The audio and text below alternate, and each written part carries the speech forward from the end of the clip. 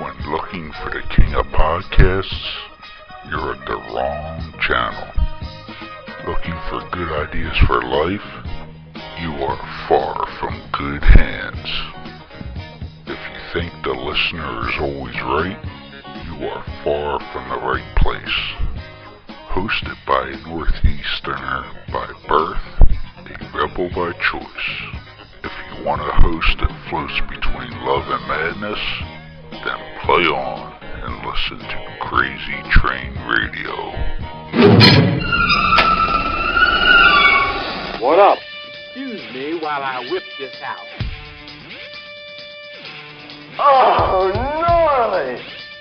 Say what again? Say what again? I dare you. I double dare you, motherfucker. Say what one more goddamn time. I knew it. I'm surrounded by assholes. And good evening, friend.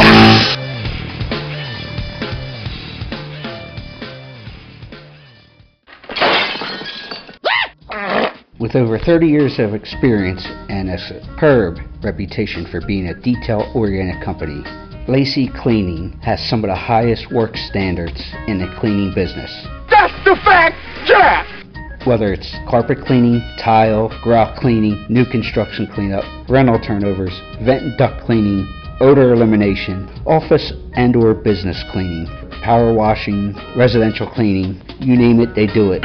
Woo! Check them out. To contact them today, laceycleaning@gmail.com or call them at 609-709-8536. That's what I'm talking about.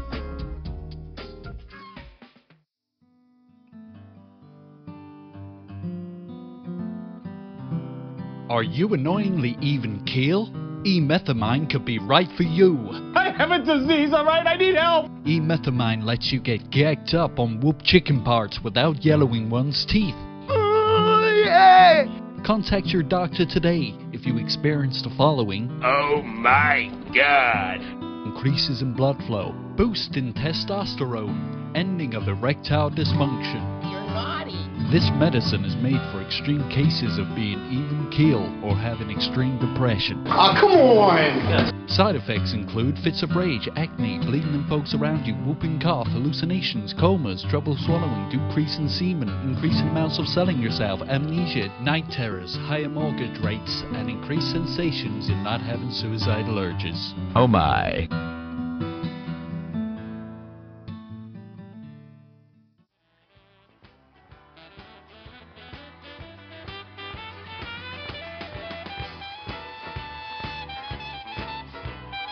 Hey everybody, this is Blue Lou Marini of the original Blues Brothers Band, and you're listening to Crazy Train Radio, and you better keep on listening. All right.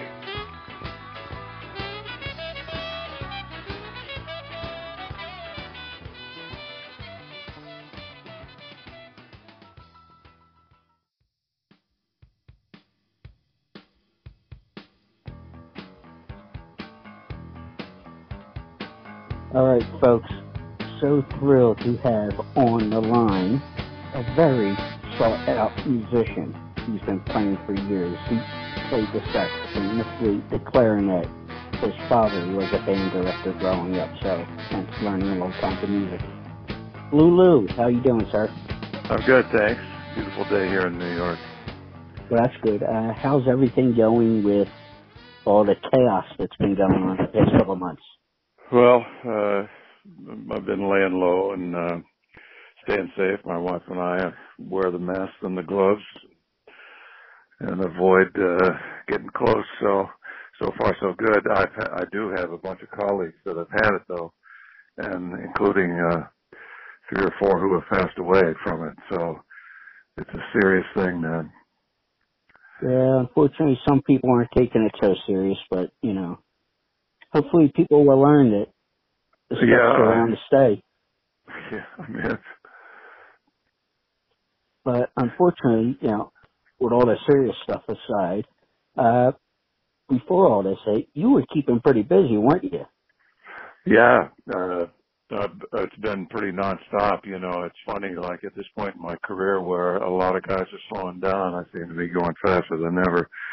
But now I was in forced hiatus. I was supposed to be on the road basically from the end of March until the beginning of September, and all of that's gone. In fact, the James Taylor tour has been postponed to May of 2021, so we won't start again until then. The funny thing is that James had just released his new album, and I have a couple of really nice solos on it, and we were all looking forward to getting out the road, and he had been doing a ton of promo, and then just about the time we were ready to hit, all of this happened, and it all went out the window. Well, with all the artists you've played for, does James Taylor stand out to be probably the most unique player? Or well, he definitely is a unique player. I mean, I have a wide, I've managed somehow to cast a wide net through all the years of playing. I've played with so many different people.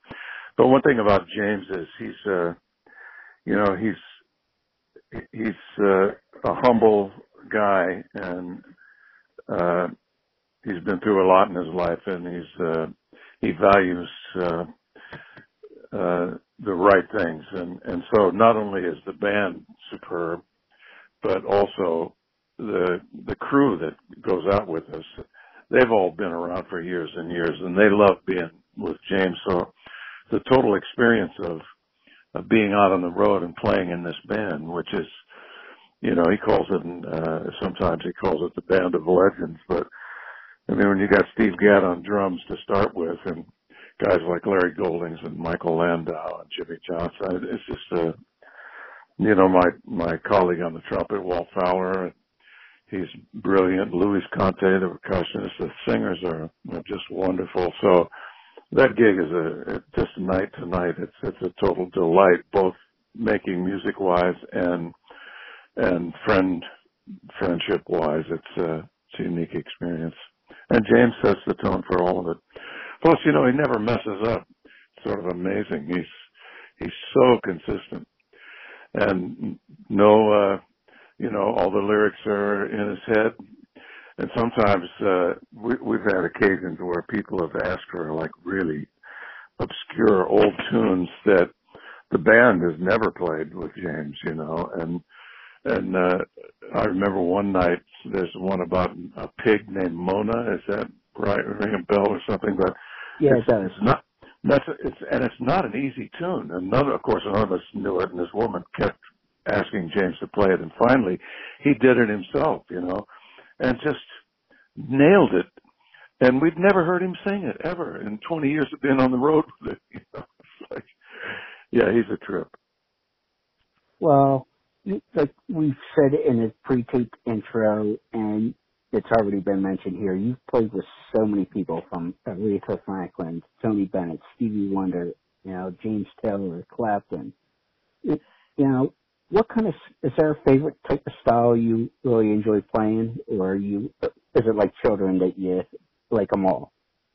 Well, of course I like them all, and one of the main goals of doing that is to, for me anyway, especially if I'm called upon a solo, which I often am, is to honor the style and try to bring something unique to it, of my own background, So that's my aim, It's paying attention to your inner ear when you're playing and respecting the music and the musicians you're playing with. And so that's always been fun, and playing every style and trying to get inside it. Some, like a couple of years ago now, I got, or maybe a year and a half ago, I got called to do an interview about some playing I had done with a Japanese artist named Jun Fukamachi, and I remembered it vaguely, and remembered that it was challenging music, and so they sent me a couple CDs, because I was on it with Mike Brecker, and I think Randy was on it too, and there's one tune that Mike plays, just a stunning solo on it. And when I got this record and I put it on, I was sort of blown away, because it was so hard so complicated, and we were playing full out and just super difficult music, you know. And that's the kind of thing where you go in and you have 3 hours to do 2 or 3 tunes. Maybe we were there for a double session or something, but I listened to it and I'm sort of like, wow, I don't know if I could do that now, you know, but I did it then. Yeah, you know, so playing all the different styles is a challenge, and it requires all your musicianship. But to tell you the truth, what I like most to do is to play with like a trio or a quartet, play jazz in a small club. That's the most fun playing tunes, jazz standards, and, you know, original tunes. Depends on what kind of music it is. But when you're in that intimate atmosphere, and it's almost like a basketball team, you know, 5 guys, 4 guys, and or gals, and it's so intimate and so reflexive and responsive, and it can be so creative. And the intimacy of having the audience right close to you, where they can hear you acoustically, that's my favorite way of playing. Well, I played for some unique audiences. When I was doing my homework, I saw you had played with former Presidents Clinton and Obama, but also met Lyndon Johnson. Is there a little extra pressure in terms of playing for such a unique audience? Oh yeah, you definitely feel like you got to be really on your game. But it's not that different from the pressure you feel all the time, you know. And, you know, at this point in my career, after having played in so many situations, it's not that I don't get it anymore, but it's such a familiar feeling. The little touch of anxiety, or it's not even anxiety. It doesn't have a negative connotation. You know, it's more of like a nervous buzz that you have. You know, and generally, as soon as you start playing, that immediately goes away, and now you're back to work. You know, but yeah, and when I think about it, I didn't play for Jimmy Carter, but I played for LBJ. Played for George Bush, didn't play for his father. I played for Bill. I played for Bill a few times. Played his 50th birthday party at Radio City Music Hall. That was a trip. That's the first time I met him. And, you know, it's a funny thing because I used to play a lot for Sesame Street, and they have a yearly fundraiser gala that they do in New York, and it's a big black tie affair. And I've played it more than a few times. And one of the times I was playing, and somebody tapped me on the shoulder. You know, I was warming up backstage, and somebody tapped me on the shoulder, and I turned around, and it was Bill Clinton. And I remember I said, "Hey, man, what's happening?" You know, and no Mr. President, no, you know, yeah, like another cat, you know. But he is a sax player, so. Yeah, he's a sax player. I have a photo of him, actually, from a newspaper clipping playing my saxophone at a gig. It was for Danny Aykroyd in Mohegan Sun Casino up in Connecticut. And he came in and sat in and played my horn, so I have a photo of him playing my horn. And that's pretty cool. Another honor I saw you played at least once was Kennedy Senate Honors. What is that?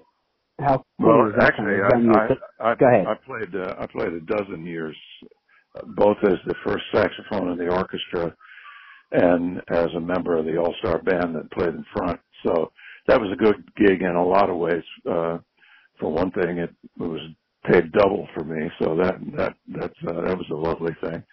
And also, though, you know, this goes to what we were talking about. You know, 1 minute you're in the orchestra and you're playing a flute solo in Carmen's Bizet and Bizet's opera Carmen for some opera singer, and then you change clothes and you run out on stage and you play Clarence Clemens solo on a Bruce Springsteen tune, and that calls upon a wide range of your talent, I'll tell you.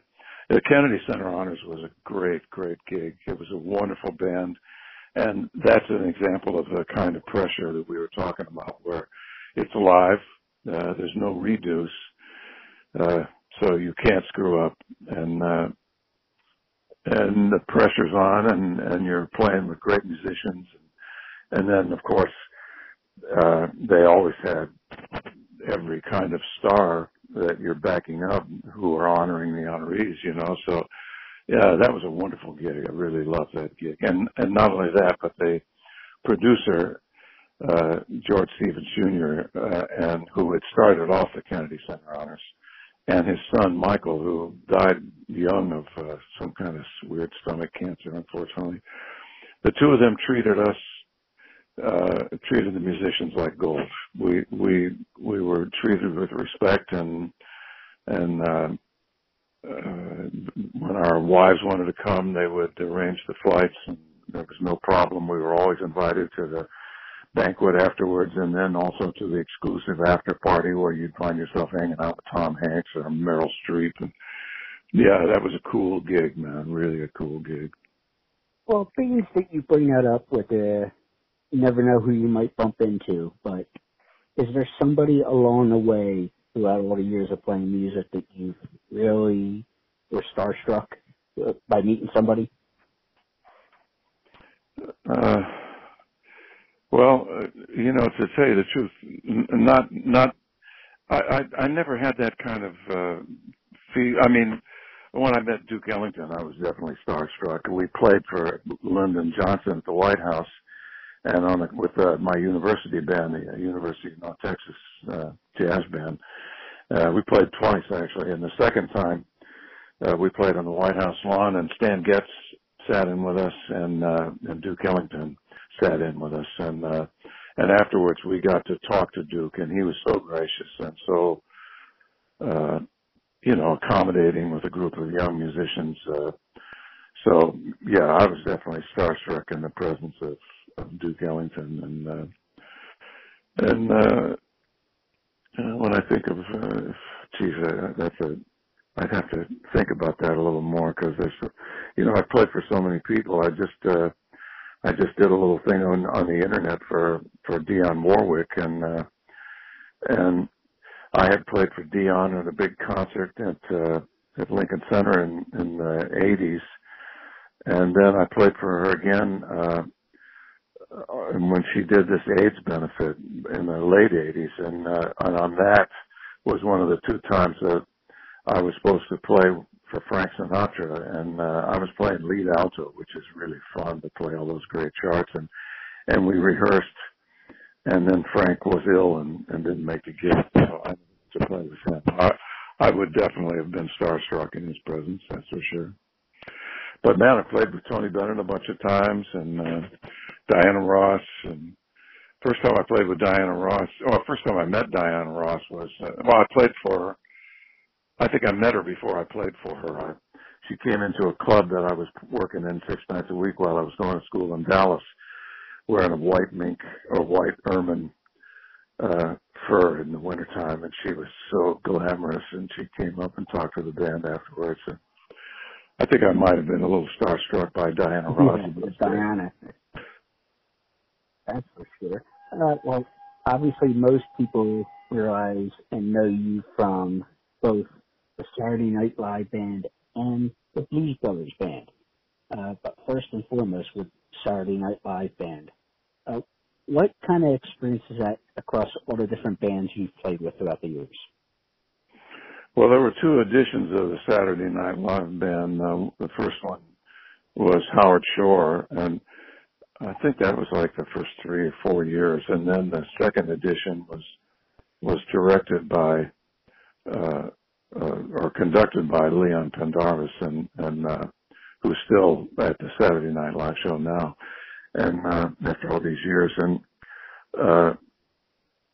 both those bands were wonderful, but the second band was really sort of a unique band because it had expanded, and there were 3 keyboard players, Leon Pendarvis and Chris Palmero and Ray Chu. Ray has been the longtime director of the Live at the Apollo band, you know, and Chris Palmero is a super successful writer and arranger for TV and movies, and Pendarvis is a brilliant keyboard player. And then the guitars were George Wadenius, the great Swedish guitar player, and David Spinoza. So you can't get much better than those two guys. And the bass players were, for a time, it was Marcus Miller, and then it was Neil Jason, and Buddy Williams played drums, and so did Steve Jordan. And the horn section was Alan Rubin, and Tom Malone and myself, and a wonderful saxophone player named Lawrence Feldman, and Ron Huber on baritone, one of the world's great jazz players. And so the band was it was just a smoking band. Plus, I think we were probably the craziest band in the history of TV. we did some stuff that was just totally outrageous, you know. It never, of course, the audience never saw any of it, but let me just put it this way: it could get pretty creative sometimes. And the but you know, it was much looser. Yeah, that's right. It was much looser in those days too, though. As far as, like, you know, I remember Frank Zappa's band being in town, and so we knew, and we invited them to come up afterwards, and a couple of guys sat in and played with us on the show, you know. Like, instead of me playing a solo, I let Sal Marquez play a solo. And that kind of thing would happen, you know. It was a more relaxed scene than it is now. It was easier to get your friends to come to the show, and but the show during the years, especially those first 4 or 5 years, when, you know, the whole country, well, actually, I think I played the first 8 years, and I think all of those 8 years were, that's what they did. That's what America did on Saturday night, you know, for the most part. And Monday morning, the whole country would be talking about Steve Martin or Belushi or the Samurai this or Act One, Act One, crazy things, you know. And I remember that, you know, the opening theme was me playing that first phrase, which is the only part of it that I ever repeated. The rest was all just improvising. But Alan Rubin would turn to me right before the opening solo, and he would say, "Okay, where's the hippest place to be on earth right now?" You know. So that's what it felt like, anyway. You mentioned Steve Martin there, and obviously it was during the early days of the Blues Brothers as well. You got to play with him out in L.A. What kind of experience was that during that? Because that was such a heyday with him in terms of stand-up and just everything. You know, that was part of the Blues Brothers was basically like a rocket ride. It just, from the moment we started rehearsing, we knew it was something special, and then, you know, we go out to L.A. and we're playing at the Universal Amphitheater, and we just sort of thought it was going to be a good gig and nothing more than that. And then the response from the audience was just amazing. And backstage was like a who's who of Hollywood every night, you know. And there's Robert De Niro, there's Danny DeVito. I remember Danny DeVito coming up to us when we got to the backstage area, and all he could say was "man." He was going, man. You know, we were like, okay. And I can remember playing B-movie Boxcar Blues, and I was the outside guy on the horn section closest to the audience, and I remember looking over and seeing Jack Nicholson on the front row, and he caught my eye, and he lifted up his sunglasses and looked at me, and he went, "Wow." So that was the kind of vibe it was, you know. It was pretty electric. Well, I don't want to hold you up all day. If people want to check you out, go to LouMarini.com. Lou, thank you so much.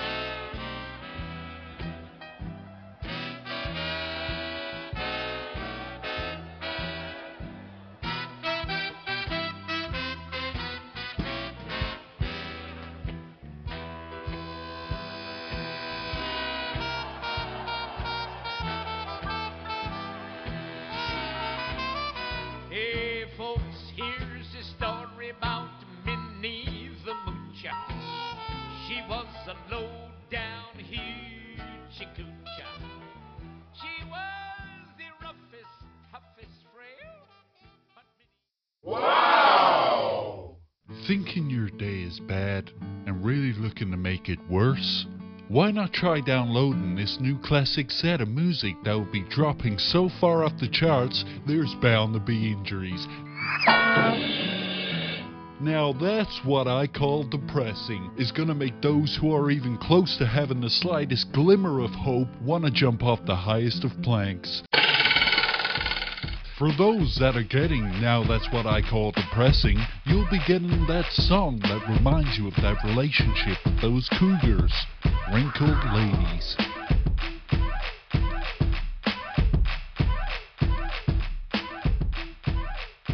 For those who weren't really into cougars, but those who had that special friend whilst in cell block 2B, we got for you this clusterfuck that will put you in therapy for years to come. With cheeks wide open.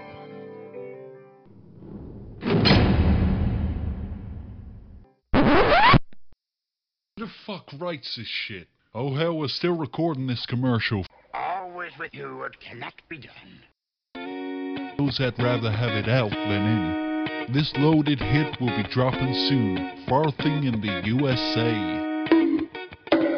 For those who place their order by calling or ordering online, the next 100 folks will receive their choice of either a noose of good quality that won't snap, an installation of a new outlet next to your bathtub so you can now blow dry your hair in a full tub.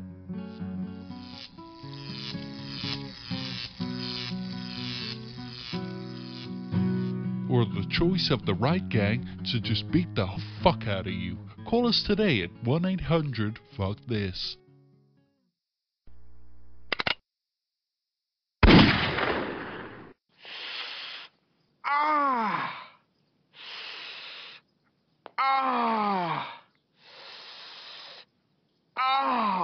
Not all football helmets are created equal.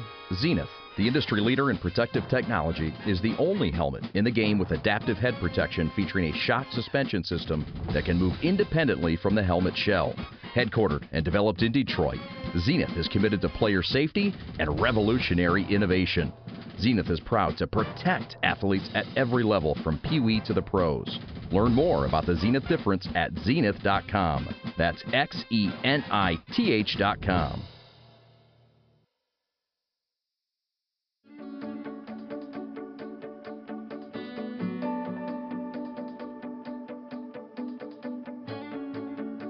Hey, this is Margot Ray, and you're listening to Crazy Train Radio.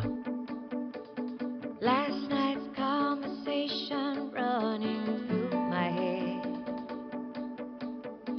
a silent meditation of what I should have said. Had we put